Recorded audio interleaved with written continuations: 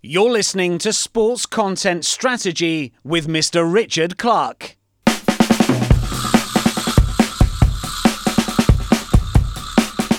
The very thing that made them so successful could also kill them. You don't want to just stand outside and rant. And he was completely right.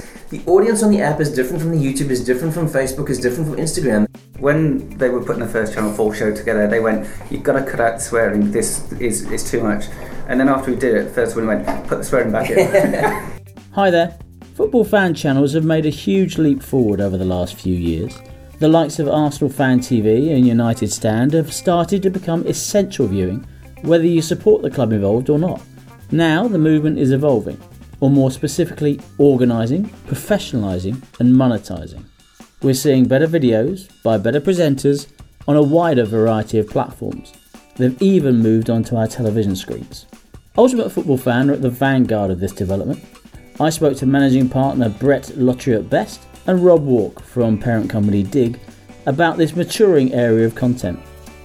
If you like this podcast, remember to subscribe via Apple Podcasts or wherever you get your podcasts. I could do with some reviews as well, so please do take the time and trouble if you would. You can also go to my website, Mr. Richard Clark, if you want to contact me about consultancy, the other work that I do, Football Indonesia, my other podcast, or just want to say hi. Anyway, let's get on with the podcast. So I'm Brett Lottery Best, and I am the managing partner at Ultimate Football Fan, UFF. I'm Rob Walk. I'm the founding partner at Digital Innovation Group and part of the management team at Ultimate Football Fan. So Brett, set the scene. Ultimate Football Fan, what is it?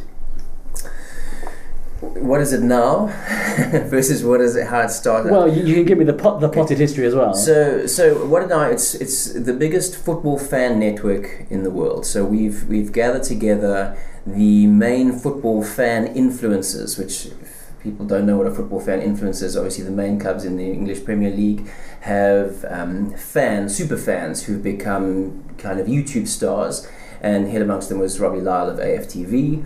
And they've become a kind of a media landscape all of their own.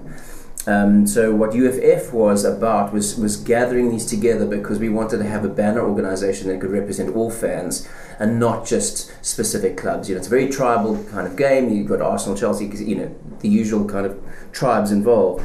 But we need to have an organisation where we can actually bind them together because we can create content across the EPL for all fans globally.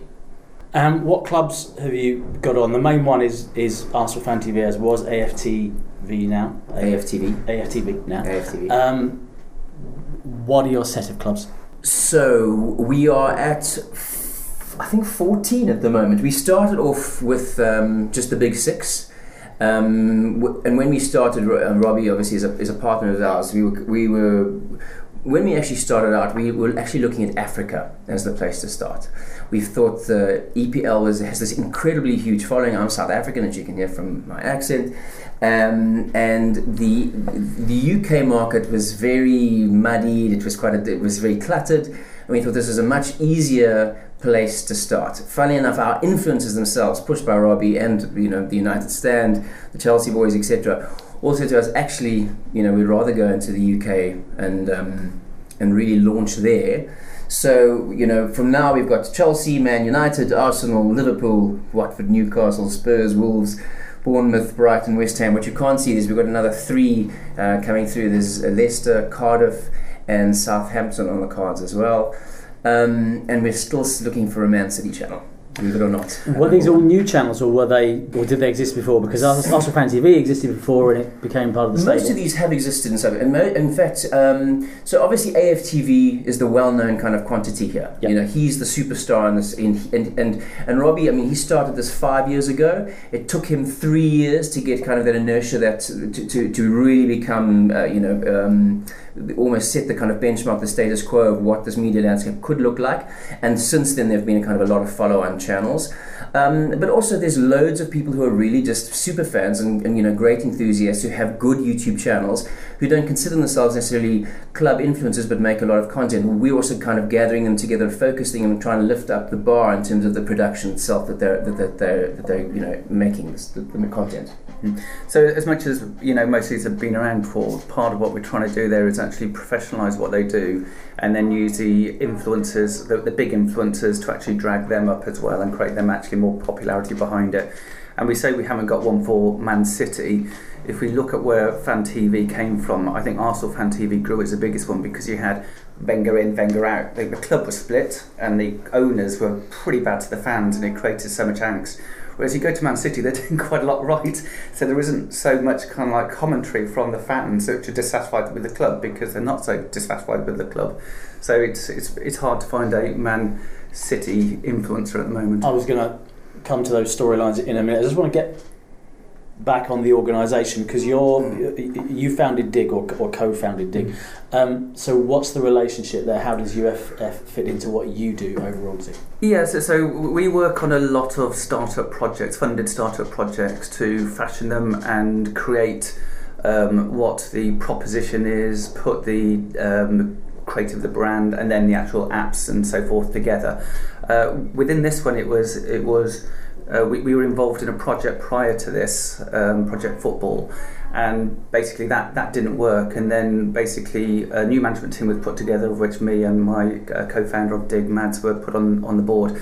And from working with Brett, Tom and Ross together, we actually worked out maybe there's a different approach. Instead of trying to create a football fan network to take on Facebook, is maybe that there was something around the influencers and the fan TV space, and then that's where we actually pushed this venture into. There was a big point for us, and Ross was kind of instrumental. Ross is our kind of football guru in terms of the partnership, but it was very important for us to move away from club-centered material and to go fans first. What we've found, and Rob has kind of referenced in the Wenger in, Wenger out, but there's a bigger problem in that the BBC, Sky, the punditry, the kind of the state of affairs, it's very polished, it's very, it's considered to be quite inauthentic, and not like getting to the real gritty truth of what the fans really feel, really felt. That's what AFTV, I think, capitalised on, with the Wenger in, Wenger out. They were calling a spade, and I think they certainly used the language that they've become known for, and the likes of DT and Troops as characters that they built on. But actually, I think it's quite true around, the other influencers that have come on board as well. Here are people, there's that 10,000 hour rule. Here are people who are passionately involved in their clubs. They are experts about their clubs, and they have strong opinions, and they want a place to be able to kind of put them forward. And it hasn't existed in the traditional landscape. The traditional news is very, Ross likes to call it the kind of North Korea of football television. It's very, very sanitized. It's very kind of clean. That gritty football banter, which is kind of at the heart of the passion, that needs a place too. And I think that's part of what drives the fan influencers, and the reason why we're so successful is that you come on board to get the unfiltered fan opinion. Yeah, I challenge that a bit, because I think that narrative exists in the pubs, it existed in the fanzines, it exists on the phone-ins. What I think we're just now in a situation where YouTube means it's on your phone in the morning every day, and it changes. So the technology is such that that particular dialogue can reach you wherever you are, changed by the hour, by the minute, literally. And you do have, we've got Twitter storms that exist for an hour and then they die. So I think that dialogue has always been there, but what you've got now is a very different medium and distribution. I was going to talk about the distribution channels, because you're a YouTube channel, you're an app. Yeah, so YouTube, Instagram, Facebook, then we've got iOS, Android app, and probably our biggest partnership is our partnership with Amazon, and they push us as their main push into football, along what we're doing there. So we're on Amazon Fire TV, Amazon Fire tablets as well, and that is a partnership we tested at the World Cup. They loved it, and now they're pushing it forward as into football. So that's short form content loaded onto the Fire tablets, or it's a mix. It's a mix. So we have our clubs loaded in, so they have all their short form content, and then we have a section called UFF Plus, which is long form content, so stuff that we've got a roundup show, which is a weekly show which we kind of look back at the week that's happened. We've got a What the Football, kind of a memes and funny comedy show. We've got Fan Park Live, which is a full 45 to 60 minutes live show that goes after all the main EPL games, and then it's called Monday's Mass Debate, which happens on a Monday night, which is also there's a lot of knob guys coming in here. Yeah. Innuendo TV next. Yeah. I think it's pretty single entendre, to be honest. So there's a lot of different kinds of properties. From an Amazon point of view, yes, they want to capitalize on the short form, and obviously that's very easy to digest because a lot of our pickup is on mobile. But in terms of the long form as well, we want to kind of enter into that market and upgrade what the guys have done in terms of fan cams to turn into kind of more journalism as well. You know, I think that one of the things is the very thing that made them so successful could also kill them. And Robbie's, realised this. You don't want to just stand outside and rant. Actually, they have got good opinions, but how do we now wrap that up into different shows? We're looking at talk shows. We even did a cooking show.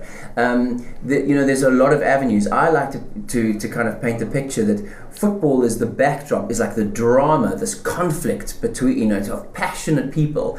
And in that sense, it's great entertainment. Yes, we've already got 1 billion fans who follow the game, but you've got even bigger fan base who can, if you wrap this up into great entertaining content like reality television shows, etc., you widen it even further. And I think the nice thing here is that's what the influencers want to do as well. I don't think they want the rants against the chairmans or the clubs and so forth. They want to talk about the game and what's good and what's wrong and the decisions that the clubs are making around the actual players. Yeah, it's interesting because I wrote down here as part of my questions. In a sense, it's the difficult second album. Absolutely. In that you've got to change the story a little bit. That Arsenal Fan TV, we all saw it. It became a staple of the Daily Mail Online's back page, and yet it needs to change the narrative. In particular, that you can't start ranting about Emery because he's just got here, and if people shout at you all the time, you just turn off. Mm-hmm. So you've got to twist your story a little bit. So what do you? I know you've moved into different shows, but are you talking to the influencers about that? How much do you lead them? How much they do it themselves? You said that Robbie knows it. I'm sure he does. But you still got to help them change. Right? We've set up the formats for them to actually partake in, and I think they partake in the way they were. So I'm looking at Fan Park Live, for instance. Before, in the half time and after all the games, it pretty much is like a TalkSport kind of thing, a phone in where people phone in and they talk about the game, they talk about what's going on, and you have an influencer from each one of the teams, and then we actually have Terry who runs the show. And when you watch it pretty much is a full TV show where really they're talking about the game and everything in it, rather than kind of like slagging off the clubs. Yeah, I mean, I'm going to defend Robbie here in that he always is kind of vociferous that yes, obviously Wenger perhaps made them quite successful. Although he disagrees. He was there for the good and the bad, and they happened to be very popular because of or their rants certainly got picked up. But he's there for the long haul.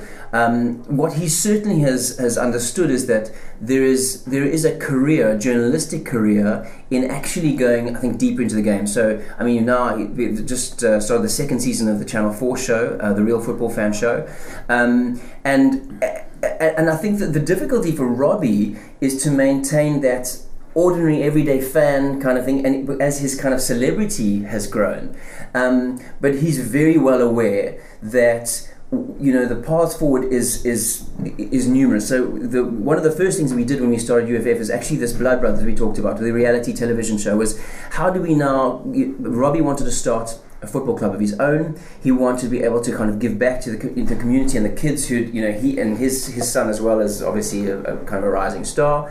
And we then wanted to tell the story. So we decided we could actually put together a reality television show, which will be happening in the next month and a half, that it'll be, starting to broadcast. But just from there, I'll give you an example. He put out the call. We had over 1,000 entries. From Peru, from around the world, and from Canada. They flew in just to see whether they could, become part of this team. And for me, it was such an eye-opener again, because this is where you realize that football is the backdrop for people's their greatest kind of dreams and hopes. Here are all these kids, and they live through this. And I think that's Robbie's realised that, and if you try and turn those into different entertainment strands, you've got, enough material to fill an entire channel. You mentioned the Channel 4 show. What was the thinking behind that? Because I found it interesting to go from a YouTube channel to a Channel 4 show, and it was successful enough that it's got a second series. Saying that, what we haven't mentioned is, as much as we push it out on our own channels, we actually feed our content into about 4 broadcasters outside of the UK. Yeah. And so Channel 4 is a natural one because we are syndicating content out to various platforms. And what countries? Mainly Africa. We've got two in Africa. We've just done a deal with Ucast. I'm not sure whether it's broadcasting now, and we're going into Tencent at the moment. So that's something. And we've had discussions with Australian channels and so forth. There's a lot of people have actually come to us saying we want your content either for the TV or for the web propositions that support them in those countries. And the African in particular, the amount of football supporters for the EPL is just massive over there, and hence why those deals seem to pick them up. It is an interesting idea, though. Remember, Channel 4 as well, I think, that kind of forward thinking. They also saw... And in the space, there's been a lot of people who've done very well on YouTube, and it's a difficult transition to go into linear television. And again, this is where I point to Robbie. Robbie has managed to straddle it because he actually is a good journalist at heart. I think some of the characters around him might not fare quite as well. But what Channel 4 identified was there is this growing kind of, I suppose they're also seeing probably dips in their own viewership. There is a growing audience on digital content, short form, that needs to be serviced, and they also know we're trying to look at what ways that you can bridge the divide. And if you look at the content, it's actually very well put together, and it doesn't look like it's webcams here and so forth. It is done, and a lot of that is Brett's background is reality TV shows, making reality TV shows. So we've got that capability in directing what we're doing. But as you say, you've got to balance that, because too polished, everyone's going to say you've gone mainstream now. You've got adverts on it. You've sold us out, Robbie. You've got to balance that as well. We've got a funny thing here actually with the Channel 4 show is, when they were putting the first Channel 4 show together, they went, you've got to cut out the swearing, this is too much. And then after we did it, the first one went, put the swearing back in. Yeah. No, we're allowed a certain amount of F-bombs. The monetisation part, I mean, I'm looking on some of the adverts, and it's...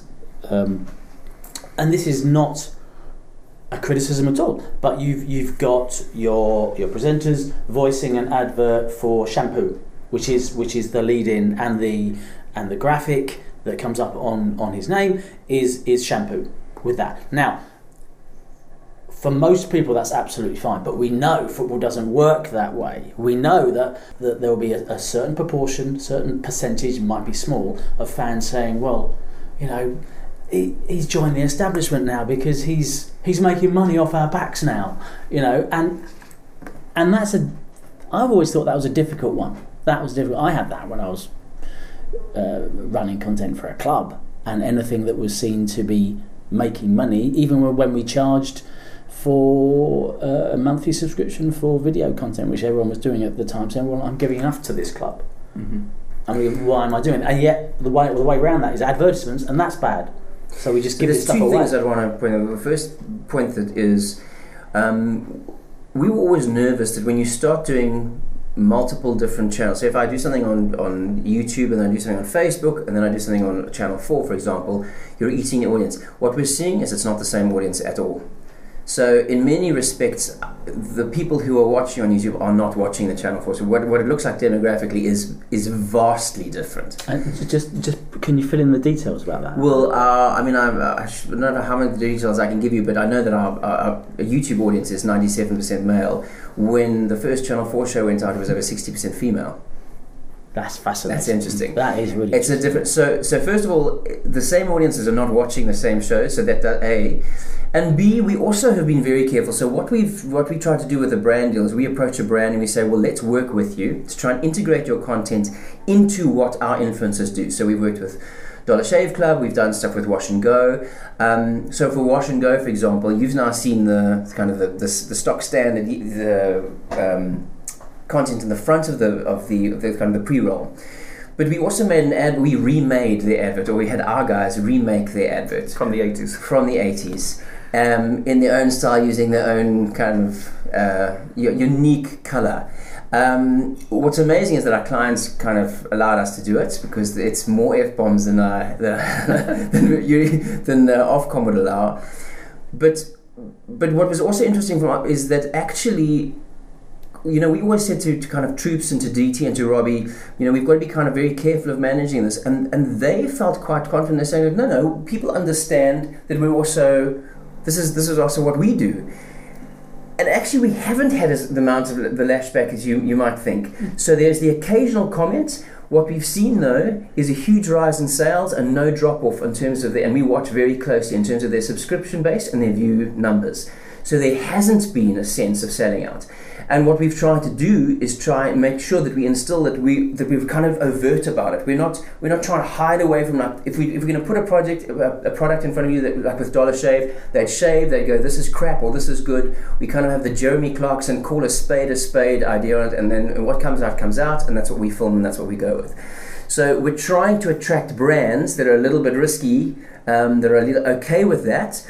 And we haven't seen any negative lashback. Yes, occasional comments, but it hasn't led to anything like a drop in views or a drop in subscriber base. And I think also what we're doing here is we have got people who are real fanatical about their clubs and they are voice pieces for it. We're actually giving them an avenue to actually start commercialising properly what they do. Because really when you look at it, it's only the top 3 or 4 of these influencers who really do make proper money out of it. And so this is helping everybody grow the genre, grow everybody there and help get those commercial deals in. So when we get a deal into UFF, it's going across the football channels we've got. It's not just one channel we're actually kind of doing a deal for.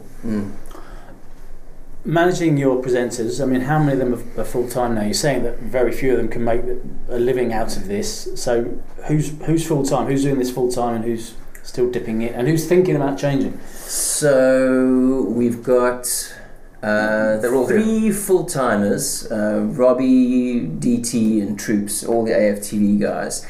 Terry Fleurs is still also working for a bank and holding that job, but which is quite amazing because he does this virtually every night for us. He runs the Fan Park live. He runs his own channel as well, the Football Terrace. Mark Goldbridge of United Stand has just gone full-time. Flex from United Stand is going full-time. So we're starting to see the transition over. So our top 8 will be full-time by the end of this year. And do you manage them? I mean, I remember some of them we do. Some of them we do separately, but also I remember talking about some of the gamers, the gaming space, and talking to people in the gaming space, and because the players are quite young, when they lose, they rant off. If he's 16 and you lose a football game, you rant off at the guy saying you're this, that and the other, I lost because of that. When you get to a bit older, you're a little bit more placid about it. And if you're a journalist, I grew up with people giving me stick for what I wrote. Yeah. It's absolutely with the territory, and social media's changed that for every journalist. The guys you've got, you're treating them as journalists, and they've certainly got the profile, but they're perhaps not used to the amount of stick that they get, which can be personal and can be absolutely unnecessary and can be unfair as well, but it goes with the territory. Have you managed them there as well? Because we try to. So I think Robbie's in a league of his own. He has, because he has a very thick skin. He is also a consummate journalist. I think one of the things he got really right in the kind of persona that he built was always almost a neutral party, able to kind of play everyone around him. Some of our other guys who are newer to it are also finding themselves in the spotlight, and we try and help them just manage what that means. Because obviously the more successful you become, some of the things which are considered to be fun banter can gain a lot more profile, and then we take it a lot more seriously. We've had a couple of things where we just try and rein them in. I mean, it's a constant process. Yes, we're trying to manage them. Yes, they have trouble doing it. Some of the stuff they get, the football by its nature is really around conflict and around going for the other kind of team. So we've also got to be careful as to how much we kind of put a lid on it. But apart from the live shows, which I think Terry's a master at handling, most of it's edited, and therefore we can always reassess later and in a calmer view go like, perhaps it wasn't the best way to handle it, and let's perhaps leave that on the cutting floor. Tell me about your numbers, your viewership numbers. How are you doing? So generally, month by month, we hit between 50 to 55 million views, and that's a combination across all the channels. So obviously AFTV is by far the biggest crunch in that. Should I be giving all these numbers away? It's between 20 and 30 million views a month, but they average, I think, about 27 million at the moment. And then our second biggest influencer would be United Stand, and he's down at I think about 5 million a month here.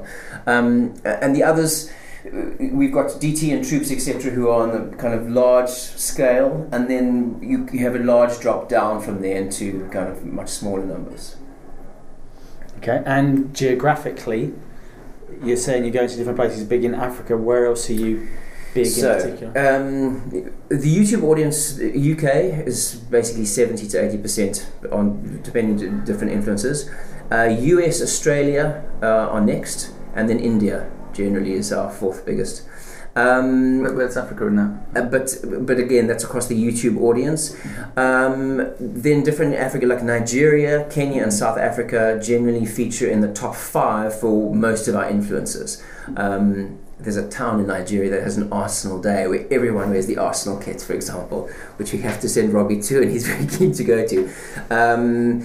But yeah, so Africa does kind of feature in the top 5. And you went to the World Cup? Well, both UFF covered it and AFTV went. Yes. So what did you do there? How did you cover it? So there's two different sides. From the AFTV side, I think what Robbie has realised is that the space of fan media can hold more, and he also wants to get out of just the AFT, just being seen as only Arsenal. So he was one of the few journalists, I think, who, in that fan space, who went and then, covered all the different England games, and in fact did a whole bunch of other games as well. And their numbers proved, he did fantastic numbers over the World Cup. From a UFF side, we covered it because obviously it was just such a great celebration in terms of England and the teams. We also tried to give it in kind of an EPL slant, and then we went after particular or covered particular players and different teams across the world. But yeah, it was a great test for us. We also, our first test in terms of Amazon, because they had a World Cup page which we were one of the kind of featured players on, and that's why we became a preferred partner for them. Were you inside games? Was Robbie inside the games, or was he just on the outside? The outside, yeah. Actually, he had full accreditation, but Robbie's adamant. He built this thing on not having rights, and he's quite consistently kind of avoiding trying to get inside the territory. He wants to be from the fan space. He was using the fan parks, and he was trying to enjoy and get the Russian experience. For him, what he said to us was, how many people will get to go to Russia, let alone get to go a game? He wants to be the fan that you can live through vicariously to experience what the World Cup would be like, and that's the kind of experience that he was putting on YouTube for us. And saying that, one of our broadcasters gave us press passes for the event, and he just hardly ever used them. It's really interesting. In fact, they didn't. What about some of the perhaps less popular and well-known established channels? Where are your rising stars? There's a bunch of them. You can't say all of them. So George Achillia, for example, I think is fantastic. He's a young Spurs guy, I've been so furious. But there's a bunch of them. What I find so interesting is that the YouTube boat for some, I think for the football fan thing is we kind of going like, don't even worry about your numbers there, because actually there's new platforms to start looking at. Instagram, the IGTV is out there, and a lot of the kids are going, it's going to take a long time for me to get to the 5,000-10,000 mark. What Rob mentioned is what we do try and do is when someone new comes on board and they've got anything for 500 to 1,000 followers, often they're great, but they simply cannot cut through the amount of clutter that there is now get through the space. The first thing we do is to start collaborating. So once they have a collaboration with Robbie, suddenly they'll have 10,000 subscribers. From there, it's an easier place to kind of start building an audience.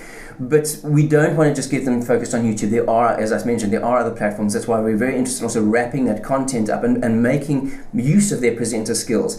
So I've done television for many, many years, and what amazes me to this day, we do all these different shows. Our guys are one take. They know their subject. They don't rehearse their lines. They simply do it. They're experts in their field. They know it. They're passionate about it. They speak, clearly, lucidly, without mumbling. It's kind of a broadcaster's dream. And here is this kind of whole team of people who are willing and able to do that. So we literally just want to put the camera on them and show people how good they are. We did a show yesterday, UFF Roundup, will go up tonight, 10 o'clock. We had some new influencers on there. As they presented, it's it's for them it's like a duck to water. When you choose people, are you choosing them? Are they pitching themselves to you? Are you any process? But obviously with the new teams that have come up, how did you go about getting the Wolves in and so forth? So we go looking for them, we go hunting for them, and then we kind of watch what they've done. And the moment you can see who's got like raw talent or talent, to be there. I mean, the first thing though, and this is something Robert always says, is consistency above all else. If someone's going to be consistent, they'll show up enough times to learn how to be better in terms of the presenting. And the moment we can pull them out of their bedroom or whatever, and they like one of the first things is get out to your urban environment, get out to where you're playing the games, to the stadium, like let people experience the atmosphere you're talking about, and 50% of the way there. We do then help them kind of train them up. Just if they need some help, generally it's with technical stuff about what to shoot, improving their sound quality, etc. And then it's just consistency.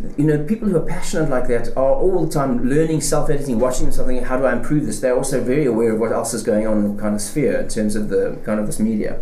And are you fearful of people who want to be influencers rather than wants to tell a story about their club? Because what you're talking about is someone, and many people have worked 10 years to be an overnight sensation. That's what you have to do. Yeah. And that's really what you need to do here, rather than I want to be a YouTube star or an internet influencer. Well, surely you're looking for people who want to tell a good story about their club. And one of the secrets with Arsenal Fan TV is you've had someone who's spread the attention at the top of it rather than want all the attention for themselves.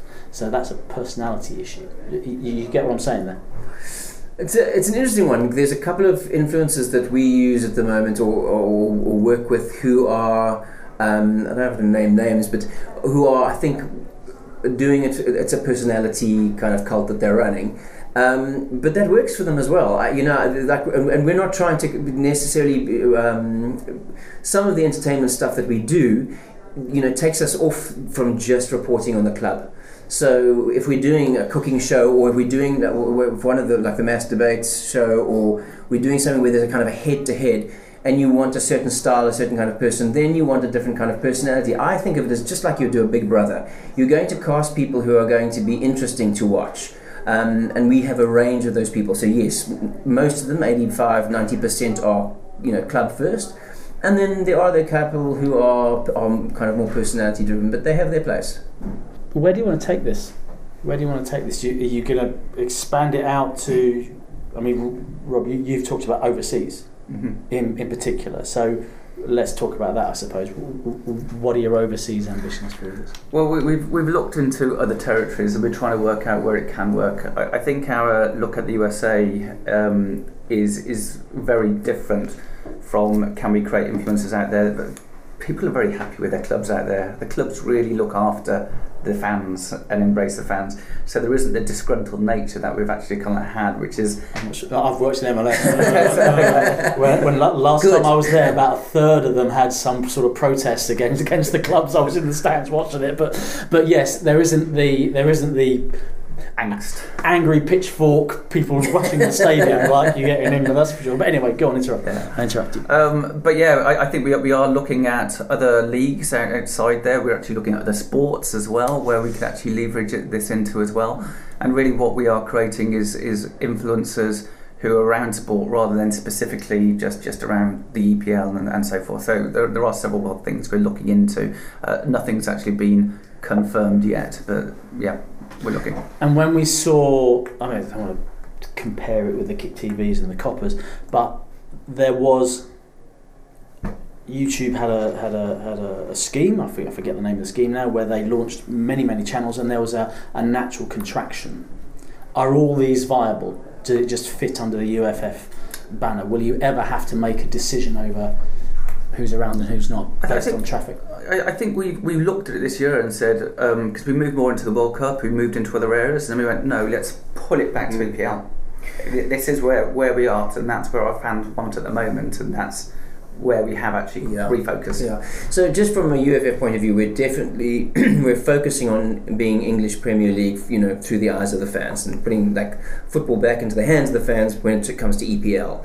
The longer vision that Rob is talking about, absolutely. We've looked at the other apps, other sports, whether that's other iterations of a different company, like that obviously that could scale in that way. But right now, I think we've got 300 million hardcore fans around the EPL, and I think actually the numbers are well beyond that.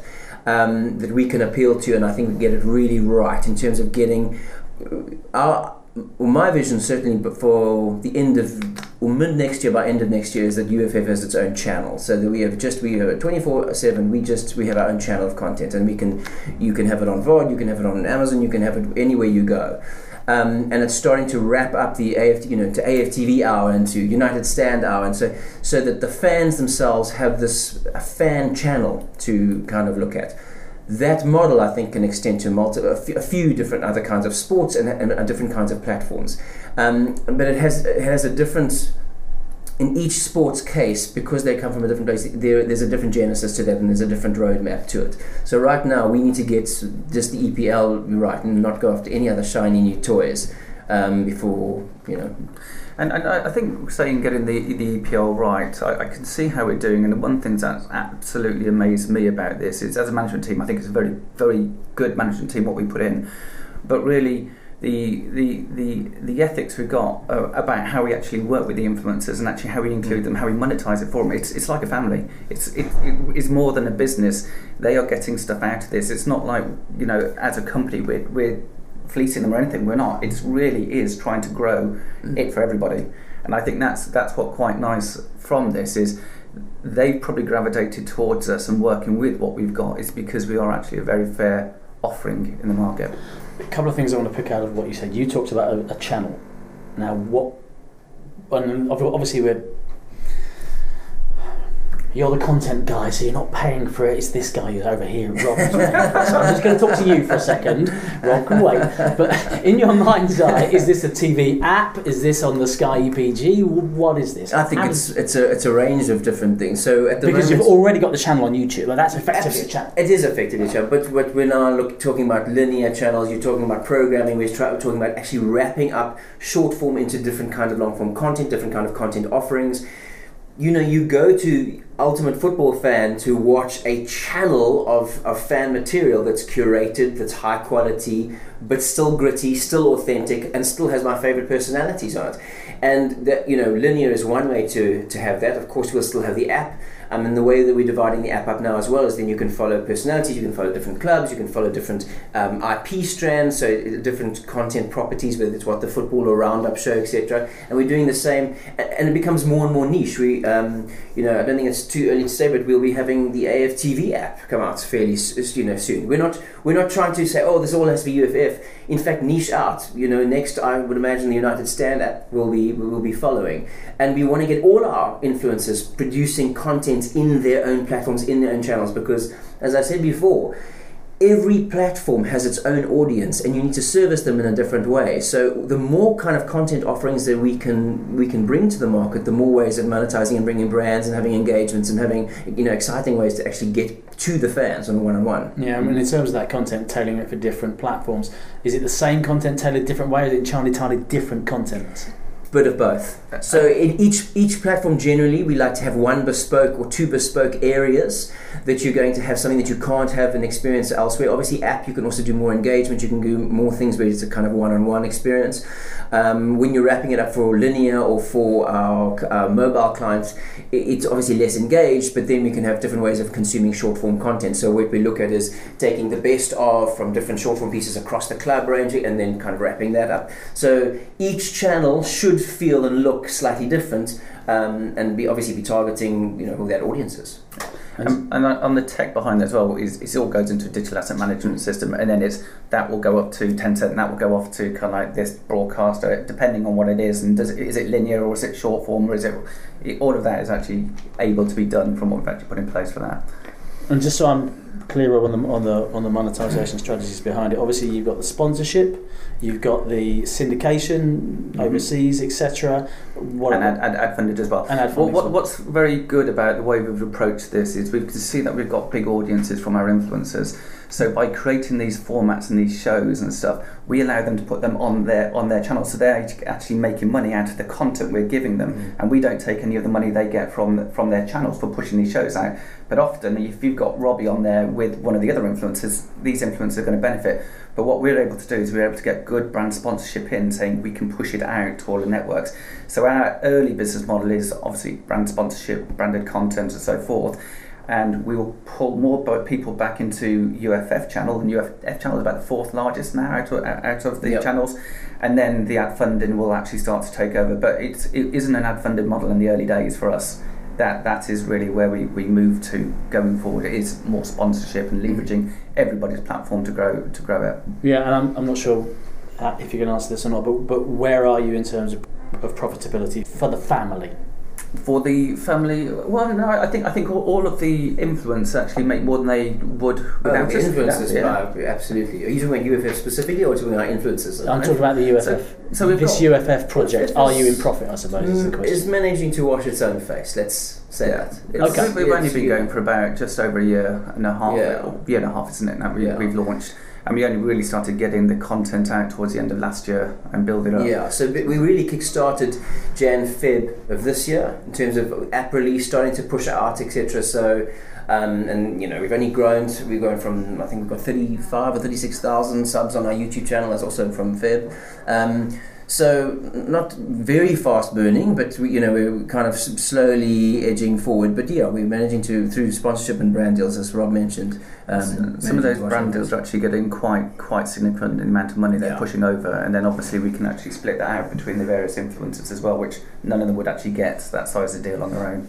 And those brand deals, you talked about the advert with the Arsenal Fan TV guys, so AFTV, recreating the Wash and Go advert. It's important to have the right relationship with those brands, isn't it? Especially with something like this. I think absolutely. I think it was an amazing one for the brands as well, what they experienced and stuff. It was a 6-month campaign we delivered in 4 weeks. It just flew and stuff like that. So for them, they're like going, wow, this is much better than... But I suppose you're dealing with influencers where this is part of their market, so you're not going to go through an agent, you're going to ring up some guy and say, can you wash your hair on camera please for us?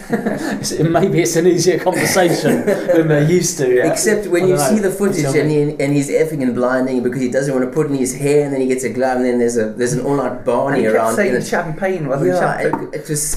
It's hilarious to watch. It's like a car crash. But that's also what appeals, That's and you're right. To find the right brand is also going to be able to be risky and relaxed enough to go, I get it, and I get that this is the audience that is going to move this product, and they've seen a year-on-year sales increase of 13%. So, that's market. You said you concentrate on the Premier League because you haven't got all the Premier League clubs at the moment. No. What are you, over halfway? Way over halfway. We're at 14 now. So you got a few more to go. Yep. The focus, to be honest, when we started, we were hitting Africa, and we only needed to concentrate on the top 4 or 5 clubs because that's what they watch, and that's where we got. And this is actually going back to it. Is we didn't think we were going to do the UK because we thought we were going to step on the toes of the influencers, and then they actually asked us to actually come in and actually pull this together as a UK initiative afterwards. It was Robbie who first said, we said, well, if we release you're an app, Robbie, you're going to eat your own audience. He was like, you won't. You'll grow it. Watch. And he was completely right. The audience on the app is different from the YouTube, is different from Facebook, is different from Instagram. They're not all moving across. Yes, of course, some kind of catch stuff, but it is a different audience, and that I find kind of fascinating. So when we've gone into Amazon Fire, when we've gone into Channel 4, whole new audience, and also we've seen now. Then you obviously got to, you've got to alter your content offering as well. Amazon Fire, for example, they've insisted they want long form stuff that they can push us from homepage. So we've had to, look at what those long form offerings look like. So this is on the Fire. It's not on Prime. It's Fire. It's Fire. So, sorry, Fire. Tell me what the difference is there. I don't quite know the difference. So it's on the Fire tablet. So you get it from the Amazon App Store on Fire tablets. Okay. But then it's also on the Fire TV stick, which most people with Fire TVs that have Prime as well. So you actually can see it on there as well as an app that you can actually download. So it's our app. We built the infrastructure. it's actually pushed into the Amazon App Store on the TV and actually for the So they push our app. You actually have an app experience for us. We have, it's our full app inside their environment. a bit like a Eurosport player on Amazon Fire TV. I mean, would you even look at long form content that might fit on an Amazon Prime or a Netflix? Yeah. Because we're doing that's it what right clubs now, do. absolutely. So documentaries, we've actually now we call them exclusive pieces at the moment, and we've really, obviously taken a kind of nod to Vice and how well they've done. Is we're looking at in-depth documentary pieces. We've got one coming out next week on football and gangs, and how football is using to get young kids off UK streets. Really, they've been shooting. We were hoping to get it out 3 weeks ago, and they've gone from gang members to clubs, who've been started from ex-prisoners to it's a big story.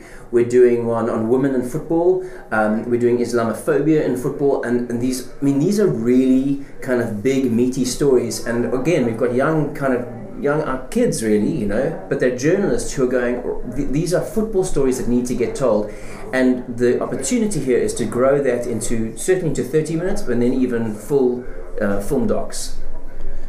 What do you feel you can't do? What have you taken off the table? I'm talking about things you feel you can do. What have you dismissed as an opportunity? I think one of the things that we need to be careful of is over managing our influencers. We need to allow them to do what they do really well and help make content. I think we try to not micromanage. I think we try to get too involved, and actually you can't. There are so many personalities. There are so many things going on. In fact, a lot of what also was happening, there's a lot of infighting between influencers, because of course there are different clubs. There's Spurs and Arsenal, etc. There's also competing influencers in the same clubs, and we have had to just become a little bit of the adults in the room, but step back a little bit to go say, you guys, we'll help you in every which way you like, and as much as we can, but we can't manage all the different ins and outs, because I think there was perhaps a little too much parenting in the beginning, and that's we need to be careful of. And do you have do you have a producer with the guys when they're filming outside the grounds now? Has that changed? Oh. Is better cameras and a producer there? Is that the biggest change? No, so if it's their fan cam stuff, we also try not to get involved. So again, what we've tried to do is empower them and not put crew or things to that would feel inauthentic to what they are. So we've got to make sure that they can handle their own filming, their own edits. Technically we try and help them get better at it, but we're not putting our own kind of producer with it. Only with our own content, which is generally either the long form or special like documentary stuff, where we have a producer, and then we kind of we run the show. Then it's a kind of different format. We have a studio down in Acton and stuff where we actually put most of our shows out. Yeah. Yeah. One question I was going to ask, of course, you had to change the name of Arsenal Fan TV to AFTV. Thoughts on that? Any effect?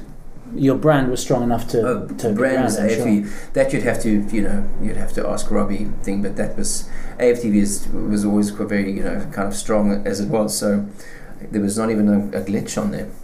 And I suppose having worked for the club we're talking about here, the only thing I would think that may be a concern going forward, because Arsenal Fan TV, as I say, the brand is strong enough, is that other clubs would follow suit with club channels that maybe aren't quite so established. Mm-hmm.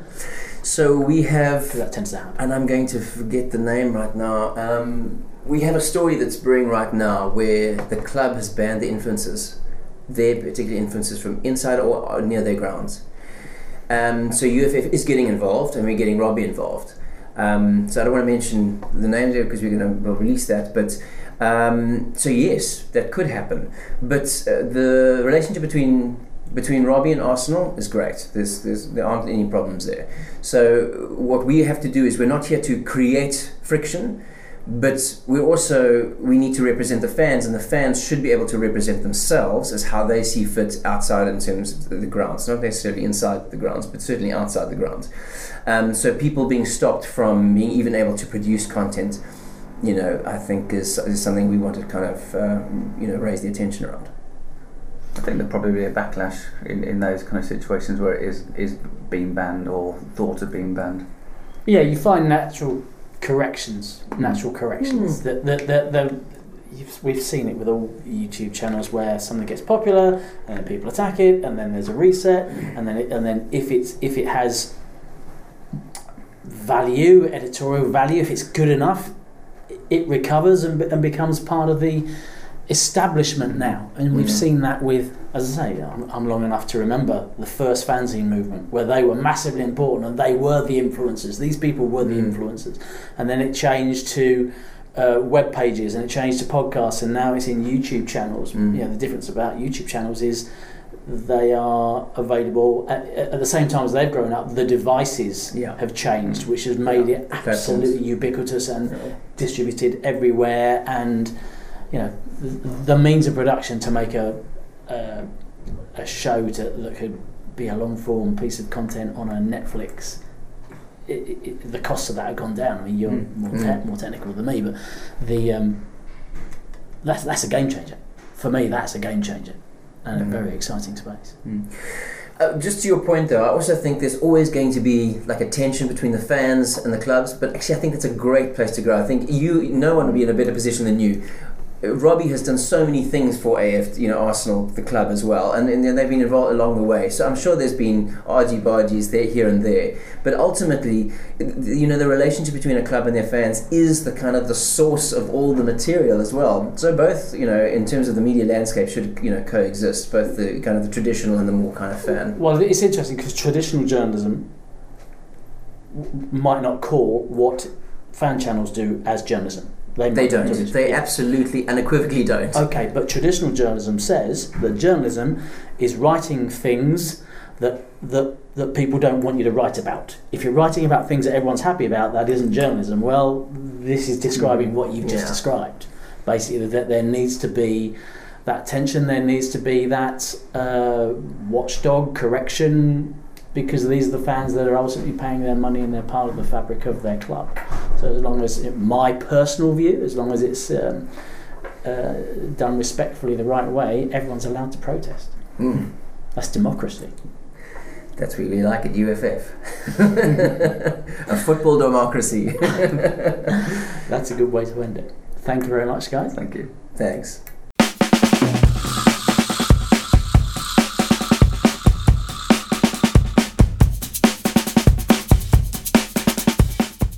Please follow at Sport Content Strategy on Instagram and Facebook. On Twitter, it's Sports Content SP. Richard is at Mr. Richard Clark on all social media. Read his blog and sign up for his newsletter at mrrichardclark.com.